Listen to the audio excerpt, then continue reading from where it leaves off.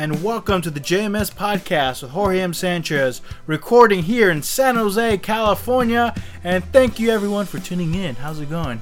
We have a great episode today. We have an artist who resides here in the South Bay, but is actually from Italy. It's the soulful Gianfranco Palozzi. He's a great guy.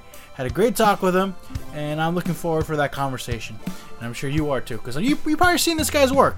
He has work displayed in Collide Gallery in downtown San Jose, which is at the corner of San Fernando and 4th Street. And he has his artwork all over the place, including the art walks. If you've ever gone to an art walk in downtown San Jose, there's a very good chance you've seen him at a booth displaying his artwork. And I was really digging his stuff. I was getting lost in it. I was like, man, look at all these patterns and look at all these interesting designs and such. So I can't say enough that I was very excited to have him on here. And on top of that, is this guy was there from the beginning in some ways. He witnessed the vast changes that the South Bay art community has gone through. He has come here in the 80s, I believe. I don't know. I'm sure he mentioned in this conversation. But before we do all that, you're thinking, man, alright, I'm digging this guy. If this is your first time tuning in, you're like, alright, Jorge sounds kind of sexy. I want to know more about his work. Well, I'll tell you what, we got plenty of free content available to you if you go to the JMS website. I know you got some sort of a laptop in front of you. Or, hey, if you're at the gym listening in, or if you're just listening in from a mobile place, just make note that you can visit the jmspodcast.com website for more free content right there. That includes more episodes, food articles, pictures of the actual guest. It's all going to be there at the jmspodcast.com website. On top of that, you can subscribe. That's right. I'm sure every Sunday you want to get that ring, that alarm of a new episode that was just uploaded. You can do so by subscribing to the JMS Podcast on iTunes, Google Play, SoundCloud, Stitcher Radio, and the CastBox Android app. You can follow the JMS Podcast on social media, Facebook, Instagram, and Twitter. Always a good idea because once in a while I do post some extra content there, some video stuff or some pictures and so on. And on top of that, you can even sign up for the email list by I think it's in the front page of the JMS Podcast website. You'll get some emails from me. If you want to send me an email for any reason at all, maybe you want to compliment me. I could always use more compliments, all right? My self-esteem could use it. Or, hey, maybe you have a recommendation for a guest that you'd like to see on here. You can do so by emailing me at jmspodcast@gmail.com. Once again, at jmspodcast@gmail.com. All right. This episode, we have no segment, so we're going straight to the conversation with Gianfranco. Once again, he is one of the sweetest men I've met. You could just talking to him and looking him in the eyes, you could just tell that this is a very gentle soul, full of wisdom and experience. So I think I'm done hyping him up. I'm sure there's a lot of great things to learn from this episode. So let's get straight to it.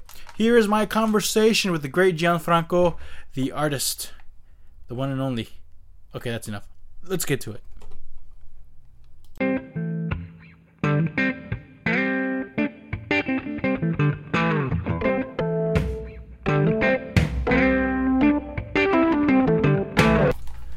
All right. How do you pronounce your name, by the way? I don't want to mess that up. Is it Gianfranco? Gianfranco? It's one long Italian name, the first name. And the last name is Paolozzi. Paolozzi. Yes, Gianfranco is fine. Gianfranco's fine.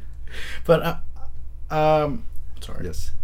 I'm happy you're here, Gianfranco. I've been checking out your art at Collide.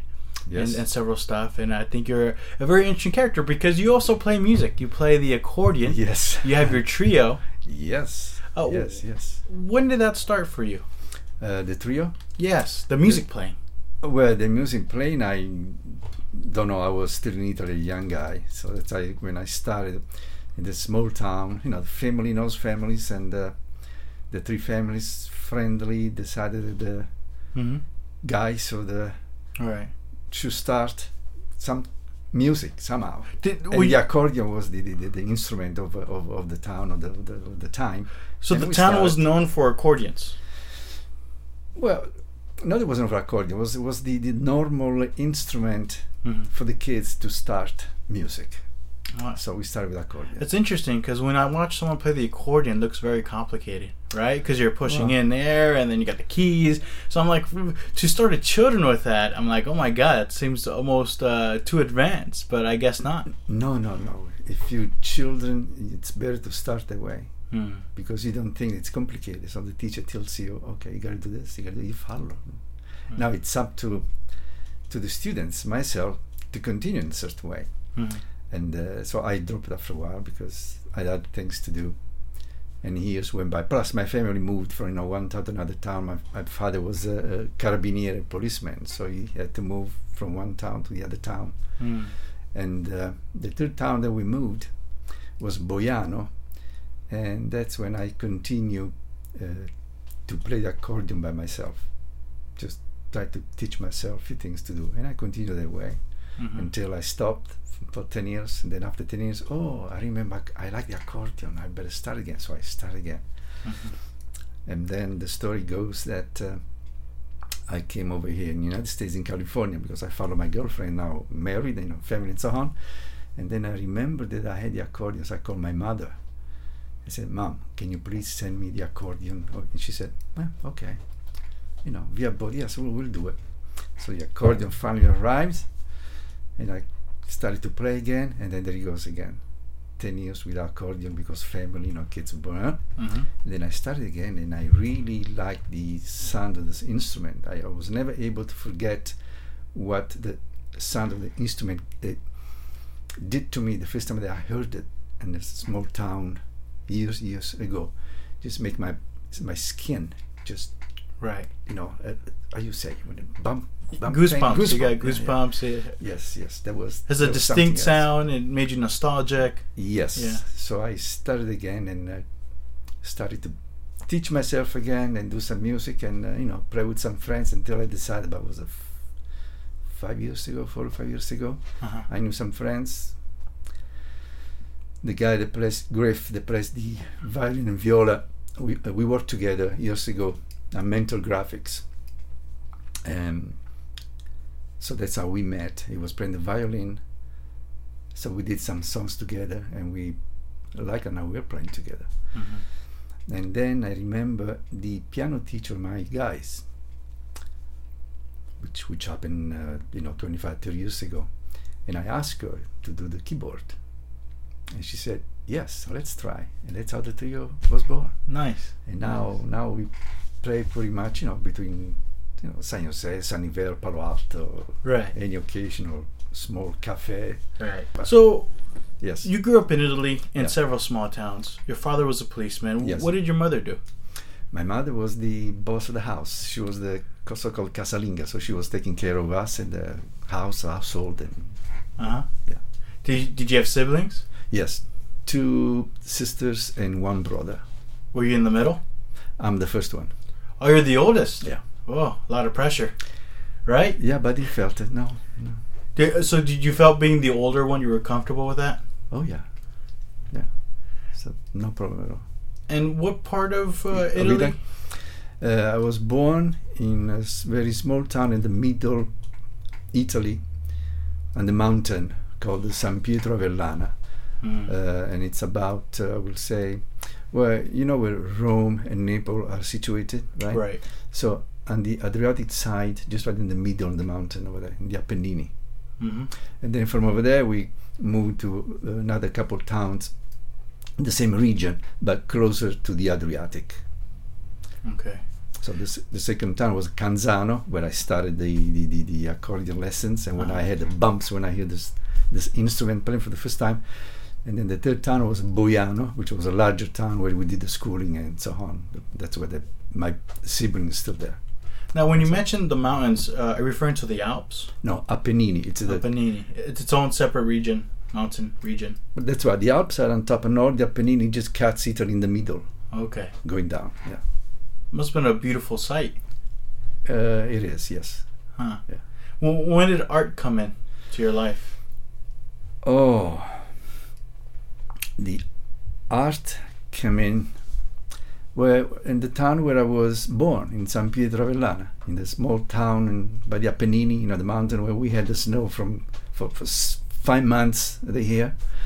And I really recall this very well also. It got stuck in my mind. I was going to the kindergarten. So I must have been 4 or 5, something like that, before the first grade. And I think there was the time where the Russians sent the Sputnik up in the space. Mm-hmm. It was a missile we called the Sputnik. The satellite. Yeah, something like that. But it was one of the earliest one. We're talking about 55, 56 around the time. And for some reason, the teacher that we had over there asked me to draw this missile on this huge, big blackboard that we had in the room.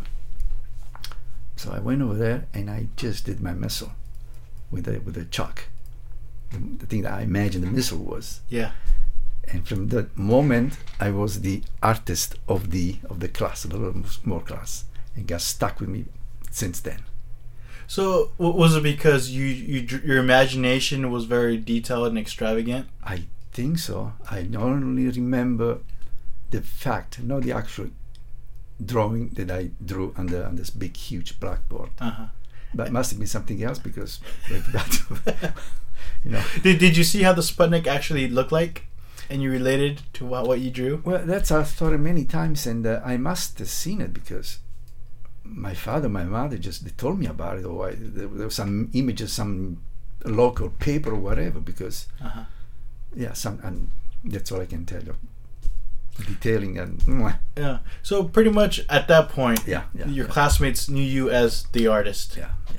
Did they have you draw things, or did your teachers encourage you to take more art classes? Encourage me to take classes, not. But when I moved to other towns, thing came with me, and I guess friends were asking me to do all kind of drawings for them. Even I remember a couple of my friends, like the girl in the school over there, and asked me, "Can you draw this to me so I can give it to her?" I was doing that. Why not? So it was fun. It was really fun. Were you making money at least? No. Oh, just favors. Oh, just favors. Yes. We're talking about 7, 8, 9 years old, 10 years old. Oh, I see. So you just do it because they're your friend. They want to meet the girl. Why not? They want to be cute with the girl. Yes, of course. It's a good conversation starter. Yes. And in some ways, the artists in Italy are very much embraced culturally, right? Probably a little bit too much, yeah. Really? What do you mean by that? Because are they held up too much in regard? Well, yeah, especially over here. That's all. When I'm someplace and so on, they say, "Oh, you Italian, you must been there. You must seen this. You must felt this. All the culture that you have over there." I say, "Yeah, okay. Calm down." I'm pretty sure every nation, every place has its own artist. Well, yeah. So it makes me a little uncomfortable. Interesting. Yeah, it's in some ways it's because Italy is known for its great architecture and its great stuff. Sometimes they put that not necessarily pressure but expectation. Yes. And No with me. Gianfranco does Gianfranco. That's it. Yes. Yeah. But all right. So growing up and just being an artist, did that help? Because since you moved around, you must have switched schools, right? Yes. So that helped you make new friends in some ways. All the town, I had new friends. In the town where I was born, San Pietro, I was just in kindergarten, and we discovered that the girl that I fell in love with, and she moved over here with the family, and then I moved over here to marry her. We were in the same school, the same kindergarten. Wow. So yes, that was something. You guys were the family. Yeah. That's so cute. Yeah. Wow, you guys were kindergarten sweethearts. Well, I don't know if we liked it back then, but yeah, we went in the same school, in the same class. So then in the first grade, my father moved to the second town in Canzano to continue the better schooling over there. Mm-hmm. So over there, of course, new friends that I still have today as friends, the best friends. Mm. And then done the grammar school and the junior the so-called over here junior high school, but over there it's called media. So you have 5 years of grammar school and 3 years of media, and then after this you go to, superior school or whatever, college or whatever. So then we moved to Boiano because of that. The Canzano didn't had that school, but Boiano did. So that's when my father decided to be moved over there. So then that family moved to this third town, and that's over there where I stayed until I moved to California over here. And then over there where I started the so-called the Liceo Scientifico, and after 3 years of that, I really was disappointed to the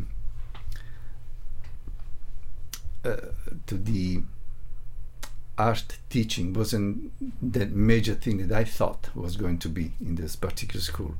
So one day I just left the school. I didn't go to the exam to pass the year after, and I decided to go to the school, which is the Istituto of Art in a closer town. Without telling my father and my mother. I just did it. But it was fine for them when they discovered this, that I changed school without telling them. And that's where I did my art school in the small town over there called Isernia. Now it's a province. Before it wasn't province, now it's a province. What was the biggest lesson do you think you take out of that experience going into that institute? To be involved in any kind of artistic way of doing things on a daily basis. Liceo Scientifico was more as a lot of math, a lot of Italian things and literature and this kind of stuff. But the other one, even if it has those things, the other school was more in the make your artistic ability come across better. So that's what I started to really do, and that was the period when I started to do my first canvases. I even make a couple canvases at the time, thinking of Van Gogh. I like this work, so I was trying to do something with what I thought Van Gogh was making his paintings, and I was able to sell these two works to go out with the out of stop with a couple of my friends around Italy with the money that I made. That was the first time that I made money doing something because I did some of my artwork, my canvases. It's a good feeling though, right? Well, especially when somebody likes it and puts in their houses and they're willing to pay to. This that time I said, oh, I can go on vacation with my friends, to around Italy. Yeah.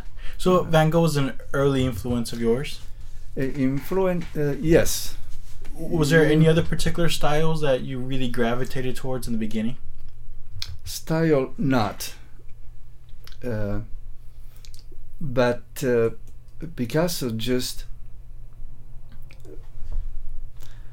was the main one, I think. But not for his work, because the way and how he was working on a daily basis. I mean, he died, I think he was 92 years old, and he's still in those days, he was at least working 4 hours every morning on whatever creation he was doing. So that was the influence that I received. Not the Picasso doing things and so on. Not the style, but the work ethic. Yes. I see. Definitely, yeah. It's the way you got to do it every day. You gotta work on your craft. You got to treat it like a craft more than an art. Yeah, the art is there. Right. Yeah. And when somebody tells me, oh, so you're going to steal now because you have the what's it called? The word doesn't come to me really. The inspiration. I said no. No. Inspiration comes or not comes, who cares? I go over there, start to do my work over there, whatever I have in front of me, whatever canvas and colors I have. That's my way. Wow. Okay. Were you working any jobs at this time? Oh yeah. When I came over in the United States was 1974, and I started right away after a month, because when I came, I had to find work, I had to find a job, I got married. It was a Cellotape, the company was called. It was a silk screen company in Sunnyvale. So I did my first years over there, and then from the same company I moved from the production line to the art department, and then from the art department when I continued to move to the other 2 or 3 companies during this 40 years or 45 years that I'm over here. I was in the art department and preparing for the company, the art department, and now should work, people and things to do and so on. Mm-hmm. Now you mentioned that you came here because you're in love. Yeah. Her and her family moved here to the Bay Area? Yeah, to San Carlos. In the 70s? They moved, the father moved in the 70s, and Josie, which is my wife now, and her mother moved in 71. If I recall, 71 was, 71, yes. So we still liked each other, and we were writing each other, and I decided, okay, let me go visit her. So in 72 I came in San Carlos, stayed for 3 or 4 weeks, and then I have to go back because I had to go in the army. In Italy at that time you had to go in the army. Right. So I went back over there, and the luck that I had, that instead of doing the 22 months requirement, they dropped it to 15 months. Am I lucky or what? Yeah. So I finished 15 months, I decided to come over here. So I had the tickets and came over here, and then in New York, because they saw that I had only one-way ticket, and the guy asked me, say, how come you have a one-way ticket? And I said, because I don't know when I'm going back to Italy. My mother will send me the money to. He said, yeah. So for 3 months visit I had carried to 1 month. Okay. Yeah. Wow. So in that month we had to do everything. Get married, green card. It was very easy to do anyway. I don't know why it was so easy back then. It's not easy nowadays. It looks like, but back then there was no problem at all. I just did it in 1 month and find a job and marry, green card, everything 100% done. Yeah. And I started to work in California. Although you were in love, did you find it a little difficult leaving Italy? Yes. Well, yes and no. I guess I was 22. It was kind of an adventure. So you go to the adventure even if you think that something, you live there something, right? Mm-hmm. But I wasn't thinking at the time. But everything worked out all right. Everything was fine. What was your impression of California when you arrived? Oh, it was a very funny one. It looks like it was in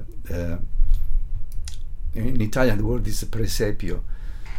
The nativity, when somebody recreates a nativity, and there's all those small houses and the green where Jesus was born, they say. Right. Okay. The manor, yeah. Yeah. So when I came over here, especially in San Carlos, all those houses one by one with the green in front of the house, all of them, all small houses, with the one floor, The suburbs, they had the front lawn, which in Italy nobody really has a front lawn, right? No. Yeah. No, absolutely not. Yeah. No. So there was this. Oh, this looks like a a nativity scene. Nativity.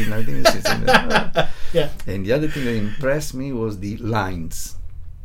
What do you mean? When we go to the movies or to the post office, to the bank, but lines. I never see a line in Italy. Really? Yeah, that's right. Never saw a line.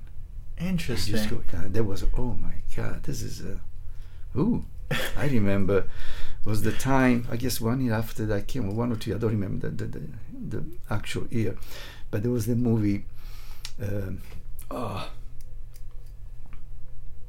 shoot, the girl that regurgitated in bed, how's it called? The Exorcist. The Exorcist. Yes. We went to see that one, and the lines were blocks and blocks. Oh, that was a phenomenon when it happened. It was a big hit. Yes, but try to come in my mind to go to theater and see that line.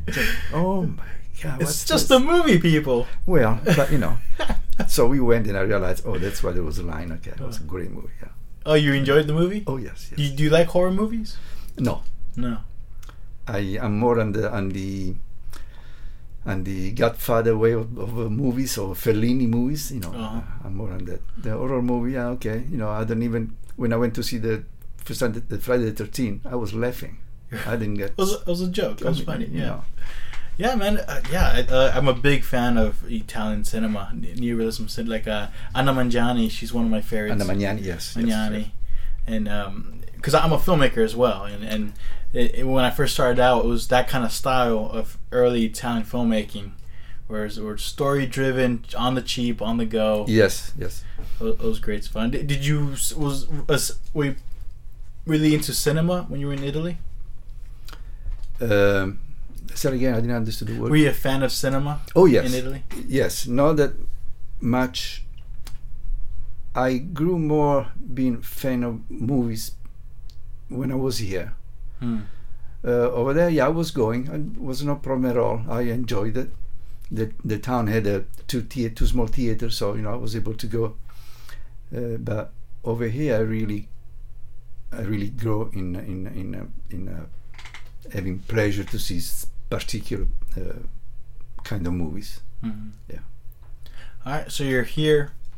You're in the Bay Area, San Carlos, and you find work. You're working In Sunnyvale. In Sunnyvale. How did you go about starting? Creating art and being involved with the community? Yes. When we moved to Sunnyvale, so from San Carlos, we got married over there. We stayed 1 year in a couple apartments between San Carlos and Redwood City and Manview, and then we decided to buy a house in Sunnyvale because both of us were working to Sunnyvale. So we bought a house in Sunnyvale, and it's the house where we still live in. To this day? To this day, yes. Oh, wow. Okay. Well, we had to do remodeling and so on, because before we were just my wife and I, and then the first kids come, and the second kids come, and the third girl comes. So you have to. Is your wife also an artist? No. Okay. No. She's worked with electronic corporations. Okay. And she been a manager of the floors and so on. So right. The kind of cool. work. Where was I? Oh, so we moved in Sunnyvale. You see, I got started involved. Well, I started involved first of all because I continued to do some of my work by myself, of course, in my house, and then it was about 32 years ago. Well, I forgot what happened before that, but there was the Silicon Valley Open Studios. Started about 32 years ago, and I really liked the idea that they were saying to do this organization every year, the first 2 or 3 weekends of May, to tell the entire population where you live to come and visit the work that you do in your studio. That's why Silicon Valley Open Studios. Mm-hmm. They did all this to make the people of the location, like in Sunnyvale or Palo Alto, whatever, to tell them, to give them the maps and the dates and the addresses to go visit the artist, so you can see what he does in his studio. And I was lucky enough that because I had space in my backyard and we had some extra money, that I really actually was able to have a studio in my backyard. So that's how, when I really enjoyed it, to open to the public during those weekend in May, early year. Mm-hmm. And so people were able to see, the work I was doing, how I was doing it at that time. So I think that was the first thing. Second happened in San Jose. I'm a fan of classical music, so I started to buy the season tickets for the San Jose Symphony Orchestra when the San Jose had the symphony orchestra. And at that time, I only knew of San Jose. I only knew the symphony place, the round building they have now. Mm-hmm. Okay, and the Original Joe's restaurant on South First Street. Right. So I was doing symphony, Original Joe, home, or Original Joe, right, symphony, home. Oh, that's it. That's it. I didn't know anything, and I didn't see anything that was grabbing me to even stay there until a few years later, when something changed, and I discovered Works. It was a gallery. All right. So I went over there. We met. They said, no, I guess before you had to do some kind of interview with other artists, so if they like you, it was all right. If not, now, I guess I was a likable person back then. So they said, yeah, sure, yeah, okay. So I participated. I was on the board. I created a website for them, those kind of stuff. And that's how I started to know San Jose more and more. I'm not going to tell you year by year, but I'm going by steps. Right. So the major steps. Then the other major step was to know Sherry and Bryant of the Anno Domini. Anno Domini, yeah. And I met them when they were, I forgot the name of the place, but they were not there. They are now on South First Street. They were someplace else, and then they moved to another place, and then from this place they moved to where Anno Domini is now. And with them, I was able just to know more about San Jose and what they were doing, how they were doing it, and I got comfortable and I liked it more until Sherry and Brian started to do the first Friday walk in the town. Every Friday, first Friday of the artwork walk, and then before Khalid, they had another place where I participated with them, and then Khalid, or how you say Khalid? Are you right? How you pronounce that? I say Collide. Collide? I don't know why I say Khalid. We Collide probably. Oh, but anyway, but when I first saw it, I thought it was Khalid. So. Okay. Yeah. So before them, there was another place, and I participated with them to this first place, and then they moved to Khalid. I say Khalid, so let me say Khalid. And so I stayed over there, and until these days, I'm still over there. And so that's how I got comfortable with the San Jose and the people, San Jose and the artists in San Jose. It was open, and every year was something nice and big was growing up. Now, were you getting involved in the 80s or 90s? Oh, I would say in the 80s. In the 80s, yeah, I think so. What was your impression of the art community here, and how much has it grown till now? 100%. It was very small in the 80s? For what? For this is what I'm saying. It's not probably the truth, but I'm telling you my impressions, my way of seeing things. And I thought, it was very small. I thought there was only one gallery works. That's what I thought. It was one gallery in the entire San Jose. That's what I thought. Maybe it was there. I don't know.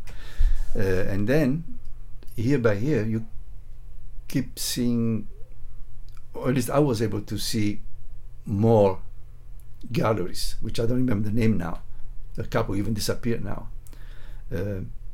Maybe because of the help of the people that I was meeting in San Jose, they were telling me more about it. So I started to know more and more and more. I remember even my studio now, it's at the Citadel, but I know the Citadel from 2 years ago.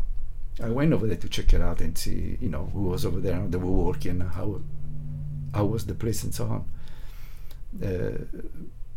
But nowadays, I think there was really a major change on everything. On everything, even the Sub-Zero. Right. Sub-Zero, it's a big, huge happening in San Jose. Or the Anne Mark art party. They started in their house 10 years ago, and then from their house they moved to one of the places where they own, I guess, and now in the last 2 years or 4 years they did it at the Santa Clara, what's it, oh shoot, sorry about this, I'm not good at remembering name. It's okay. It was in Santa Clara, though. Santa Clara, San Jose, one of those big spaces. How do you call those big spaces? Convention center? No, it's an open space. Open space. Fairground, yes. Okay. Over there. It's great. I hope they will continue to do it every 2 years. That is going to be, I think, the San Jose Biennial for sure. It's all kind of artists going over there. It's well done. Well, it's interesting that you were practically in the beginning where a lot of the framework was being put together of what it is now. I think so. At least that's my impression. Especially in the last 10 years, I saw the growth. 15 years, saw some major happening of in the art world of San Jose.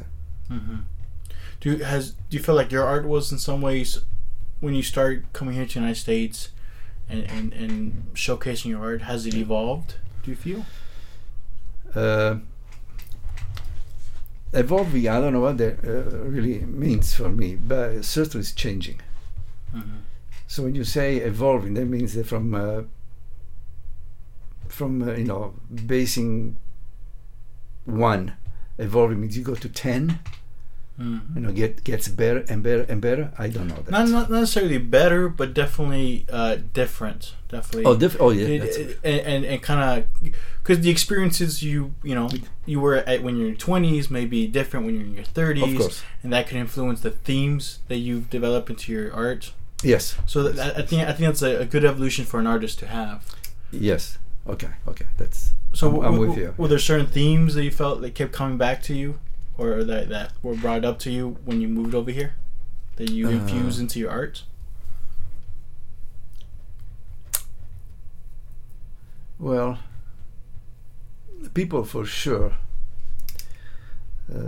So maybe that's the reason when I started to do some work with the photographs. And I was shooting, who knows how many, images, and then trying to put it back together, recreating the story. Probably something like that. But you meant if I brought some idea from Italy over here and I continue to evolve that way, no. Mm-hmm. No. What I've done in Italy, all the works are over there. My friend's house over there. I think it's done. You came here with a clean slate. Yes. In fact, a very good friend of mine, I hope he's not going. Well, I think I told him this. He gave me for present, because I was coming over here, present of oil colors, full series of color oil in tubes. Mm-hmm. So I came over here and I was tired of using just color oil. Everybody over there says you gotta use this because said forget it. So I grabbed these tubes, opened up, I had a big canvas, and started to push the colors on top of those canvas line by line. That's how I was used my last Italian oil colors. I think I still have some pieces of the canvas over there. I cut it that way and started my new way of doing things. Mm-hmm. One of the things that later I realized, the major change was the surfaces that I started to use. In Italy was a canvas. It has to be a canvas or particular paper, making soil and so on. Over here I started to use everything.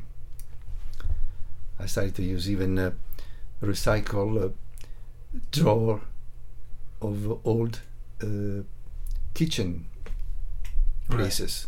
Right. I remember years ago when I already made a switch of this kind of surface that I was going to use.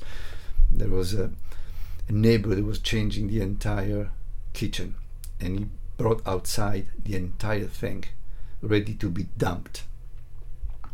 I passed by, I saw the wood, I said, let me go inside, let me ask if I can use some. And he said, yeah, sure, you can. So I went home, got the screwdriver, went back, and I took all the doors of the kitchen, all of them. You will not believe the wood that was using 40, 50, 60 years ago. What a great surface is. So I grabbed them and I saved in my studio until this day came and I started to use them as a surface of my new work. Another example I can give to you is those roll of papers, they are pink or brown, and you can find it Lowe's or Home Depot. Sure. Yeah. Usually they are used to cover up things before you paint, so you don't. Right. They're tape. Yeah. So I loved it. I bought rolls of those things.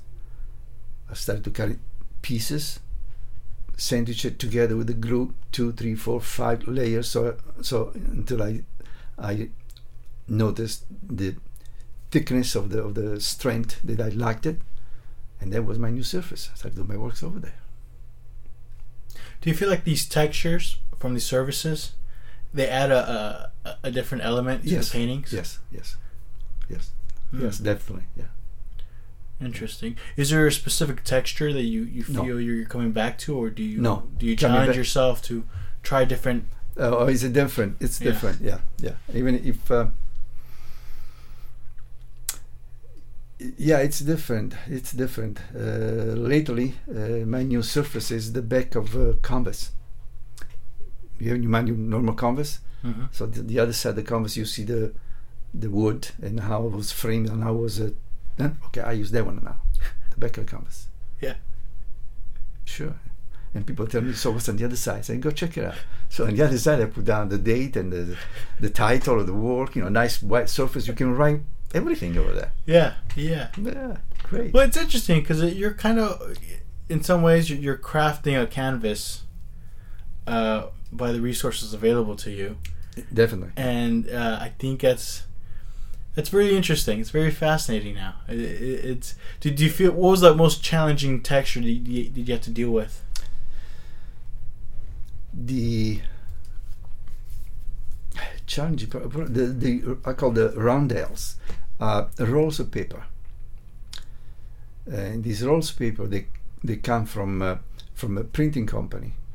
In this printing company, they have this huge press called the Flexo machine press, whatever, to print labels. So they start with this big roll of paper at the beginning. So the paper goes through the plates, first color, second color, and so on, so on, so on. And at the end, there's a die cut that cuts the label and forms another roll. And where this die cut is, there are two knives, and these knives cut the extra roll of paper.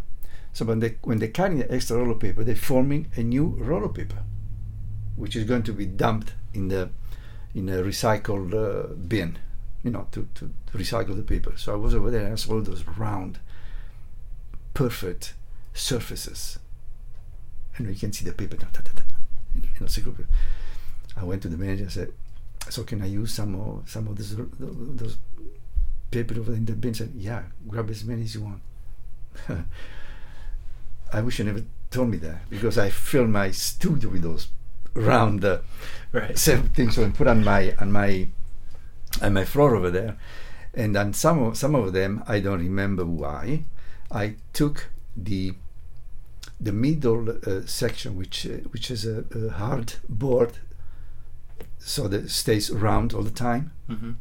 So when you took that one out, it was a little flimsy. So I left the studio. I was back 2-3 days later after, and I saw that the paper started to move because it didn't have the center anymore. When you have the center, the paper started to do its own movement up and down, or curves, or the middle. It's not middle anymore because it's twisted this way. Right. So I said, "Oh my God!" So I grabbed one and I lost everything because filament just went through. I said, "What am I going to do to stop this?" I had, for my luck, sometimes you gotta have luck. Right. I have a bucket of glue, and I started to pour glue. Yeah. And Keep it all together. That was the trick. Stop the movement of the roll of paper. Yeah. And when the movement of the roll of paper stopped, I had a new surface and I was able to use it as I wanted, to add the colors that I wanted on both sides. Your recent artwork, I've been noticing that I've seen, you have interesting patterns to it and the way you use Patterns, yeah. I'm not sure if you're dripping the paint or you're zigzagging them. You know what I mean? They're Yes. cross. Yes. What I do. Well, I started this way. Can I move it? Yeah, of course. Make yourself If I comfortable. don't see your face, I cannot talk. Oh, okay. So I started with normal canvases, and I created a new easel, which is a 4x4 on the base, and it's on the 4x4 there is I think I used a 2x1 wood, which 2x1 wood is connected to this main 4x4 piece of wood with a one of those things that you can turn around, Lazy Susan. Okay. So, and then on this second piece of wood, I attached the canvas. So when I attach the canvas over there, I'm able to turn the canvas the way that I want. Okay, so I started that way. Put a canvas over there, started to put with the brush the ink, and the color was going down. Like a river. Mm-hmm. Okay, so when I saw that, I said, oh, this is great. Okay, let's wait. Let's see when the paint finished to go down, stops, dries it, and then I turn it the other way. And I do the same thing. So the color went over there on top of the first color. Mm-hmm. Dry it. To the third time, do the same thing. So this color goes on top of the second color and the first color.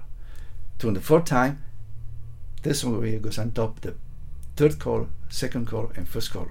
So that's how this thing came about, all regularly. Uh-huh. And then because it was to do one was enough for me, I did the same thing on the other side, the 4x4. So now I have two canvases, I can go to rotate and do whatever. Okay.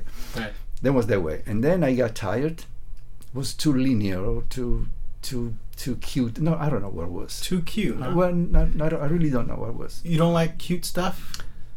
Maybe I said the wrong word. I don't know what I said there. Anyway, I got tired of that, so I started to use the floor.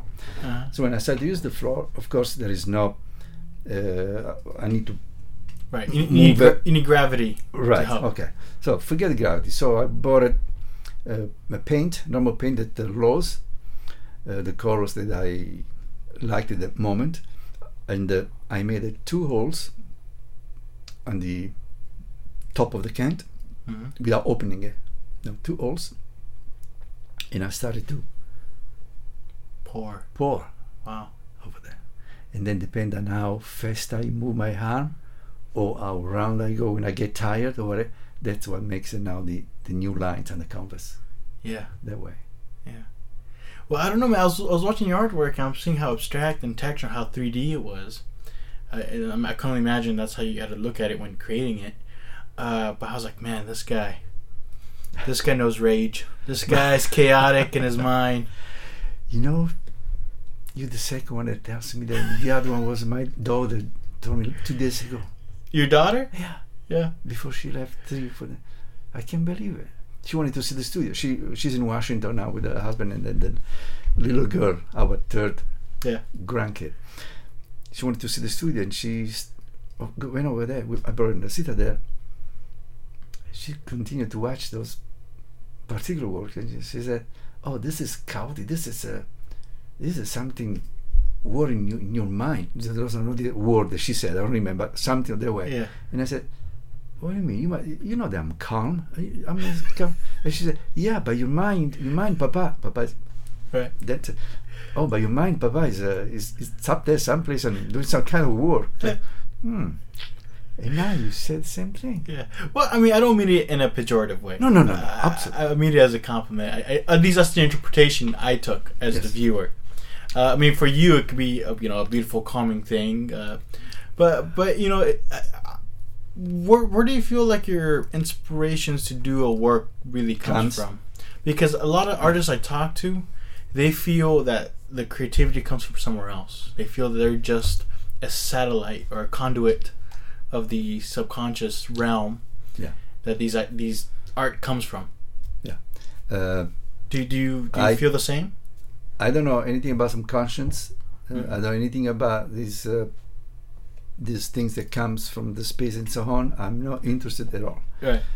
What I'm interested are in people that I know, as you now, or people that I know in the past, or situations that I had with the people, like the situation I have now with you over here, or situation or other things that I had with the friends. Doesn't matter if it's a woman or a man. That gives me the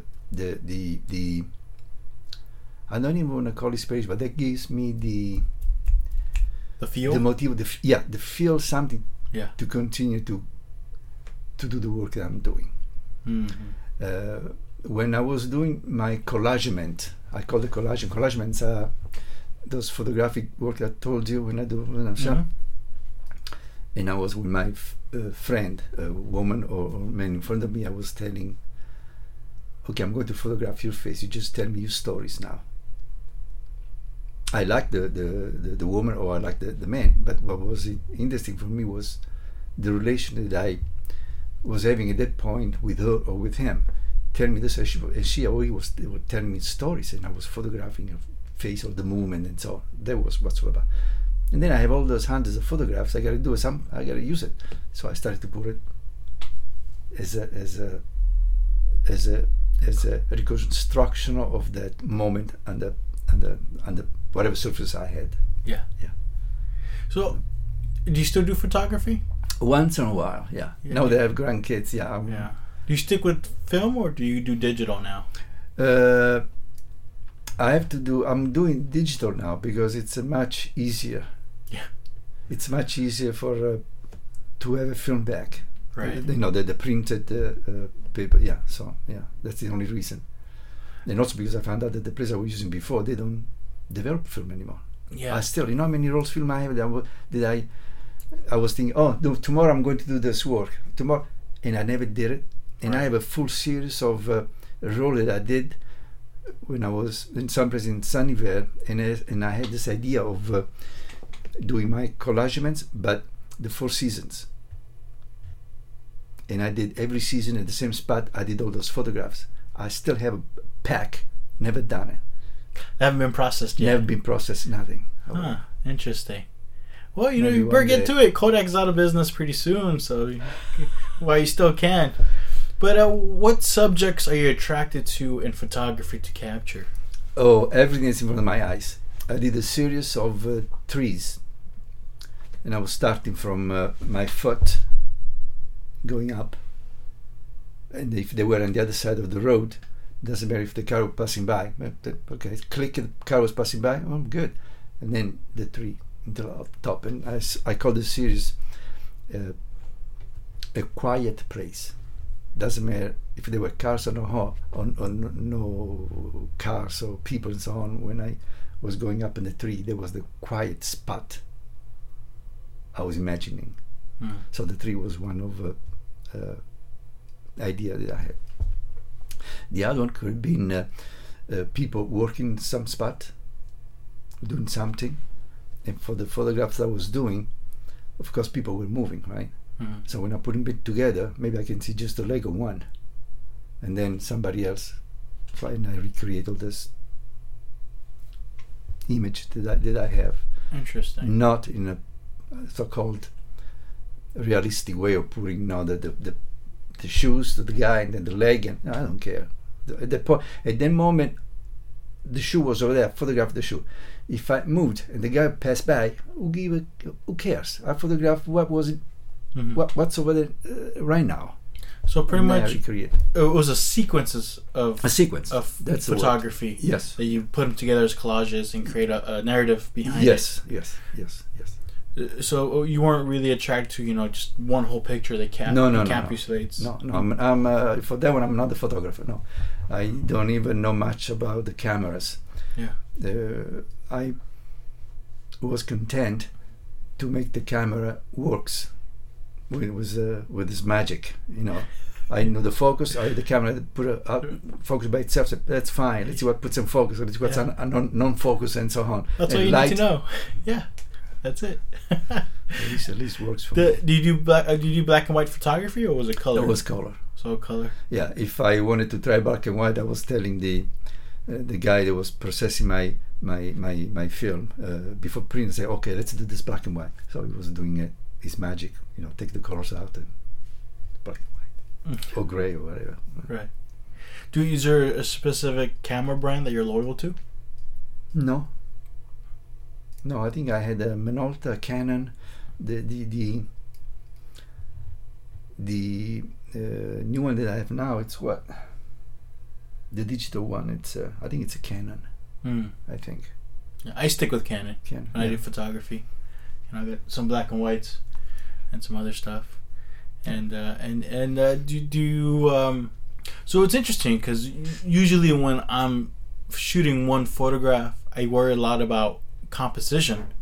But it looks like you're more freewheeling with it. You're more like, all right, let's get one thing, another thing. Yes. Just keep going. Yes.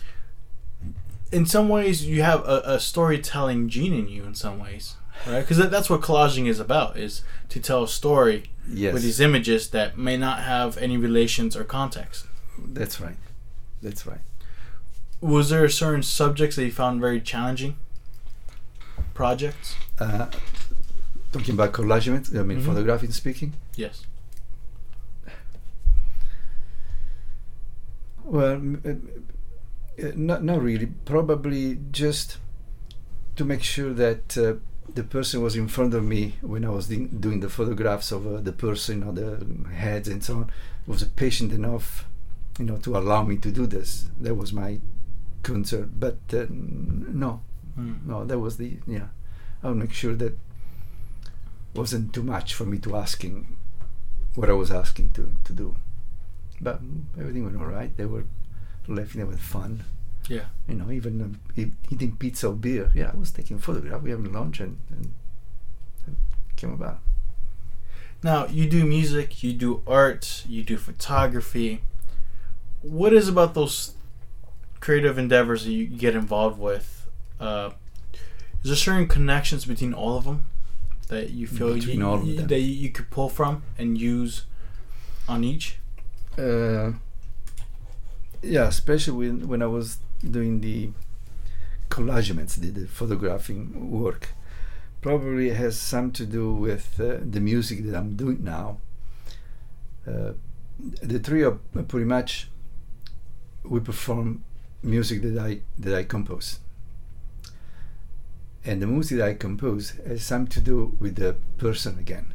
Some kind of relation, some kind of things to do with the person, with the person that I know, if it's a friend or not. In fact, most of the, if not all of them, they have to do with some people that I know. Like the first one that I started to compose was called Dennis, and those two friends that I knew from San Jose State. Danny and the other one, he was playing the drums, and we played with him. That's about 10 years ago, and so I had to do something, to compose something for him. And more about the other friend was a trombone player, so I had to compose something, had to do something with him and the trombone, or the keyboard lady Nancy. We had to play with now with a couple of pieces came before because and how she is and how we interact. My wife, of course, I had to play a piece of my wife. Sophia, my daughter, I had to write a piece of Sophia, and that's all about. Same for the photograph. Most of them, with the exception of some like the tree and so on, was about people, only people that were in front of me. So the connection between music and the photograph, yes. But with the other work, with those lines and so on, no, it's nothing to do with people at all. That's as you and my daughter mentioned, it's just some kind of things I have in my mind and how I'm worrying about things. I don't know. But for me, it's a pleasure. And when somebody likes it, it's oh man. Yeah, it's a good feeling. It's a really good feeling. Yes. Now, if you look back through your whole creative journey, from the very beginning to where you are now, what's some principles or lessons that stand out for you, and possibly advice for like young artists who would be listening in? Yes, the only advice that I can say, because I'm not a guy that can give advice at all, or even teaching anything, is the lesson that I learned from Picasso or whatever other artist, but I knew and how he was working, is just you gotta work. You gotta go to your room in the house or in the garage. I used many garage of my friends before I was able to do the studio in my house over there, or whatever place you have. Just go over there, even if it's a minimum hours a day. Just go over there. Don't care about anything. Just do the work. Just work. Try to work. Don't wait for the what's it called? The inspiration. Don't wait for inspiration or the idea. Yes, if you go over there, the idea will come. That's the only, at least worked for me. That's the only things I can say. I dig it. Anything I can say. Gianfranco, thank you so much for coming. Well, thank you for allowing me to talk. I never talked this much. Really? Oh, man. You have a lot of great things to say, man. It was a pleasure talking to you. Thank you for coming on the podcast. And do you have any upcoming shows you'd like people to know about? Coming shows. Well, there's the normal one on Collide, whatever you want to call it. Collide. All right. Yeah, it's over there. It's on 4th Street. Yes. 4th in San Fernando. It's a great spot. Yes, it's a good spot. That's where I saw your work. Very good. Yes. The next show over there for me is going to be November. I mean, everybody has his own world, but we are allowed to have shows every 1 or 2 years in the main entrance, not the big room. Right. So mine is coming November with another artist. For now, that one. And I think about music is, I'm not sure yet, but this Friday we're going to play at the Faz restaurant in Sunnyvale, I think. Do you play there regularly? We try to play once a month. Okay. Yeah. Cool. And the website, of course. You have a website. It is a website, yes. It's my first name and last name .com.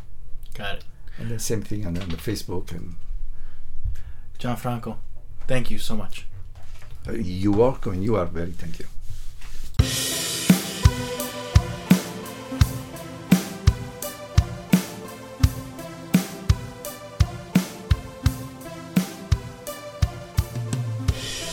Alright, go check out his work at Collide Gallery, and he also has a studio at the Citadel in southern downtown San Jose. I'm not too sure where it's at. I think it's on like at Martha and 5th or 6th. I don't know. Look it up, the Citadel. So on top of that, you can check out his website at gianfrancopalozzi.com. A lot of great stuff there.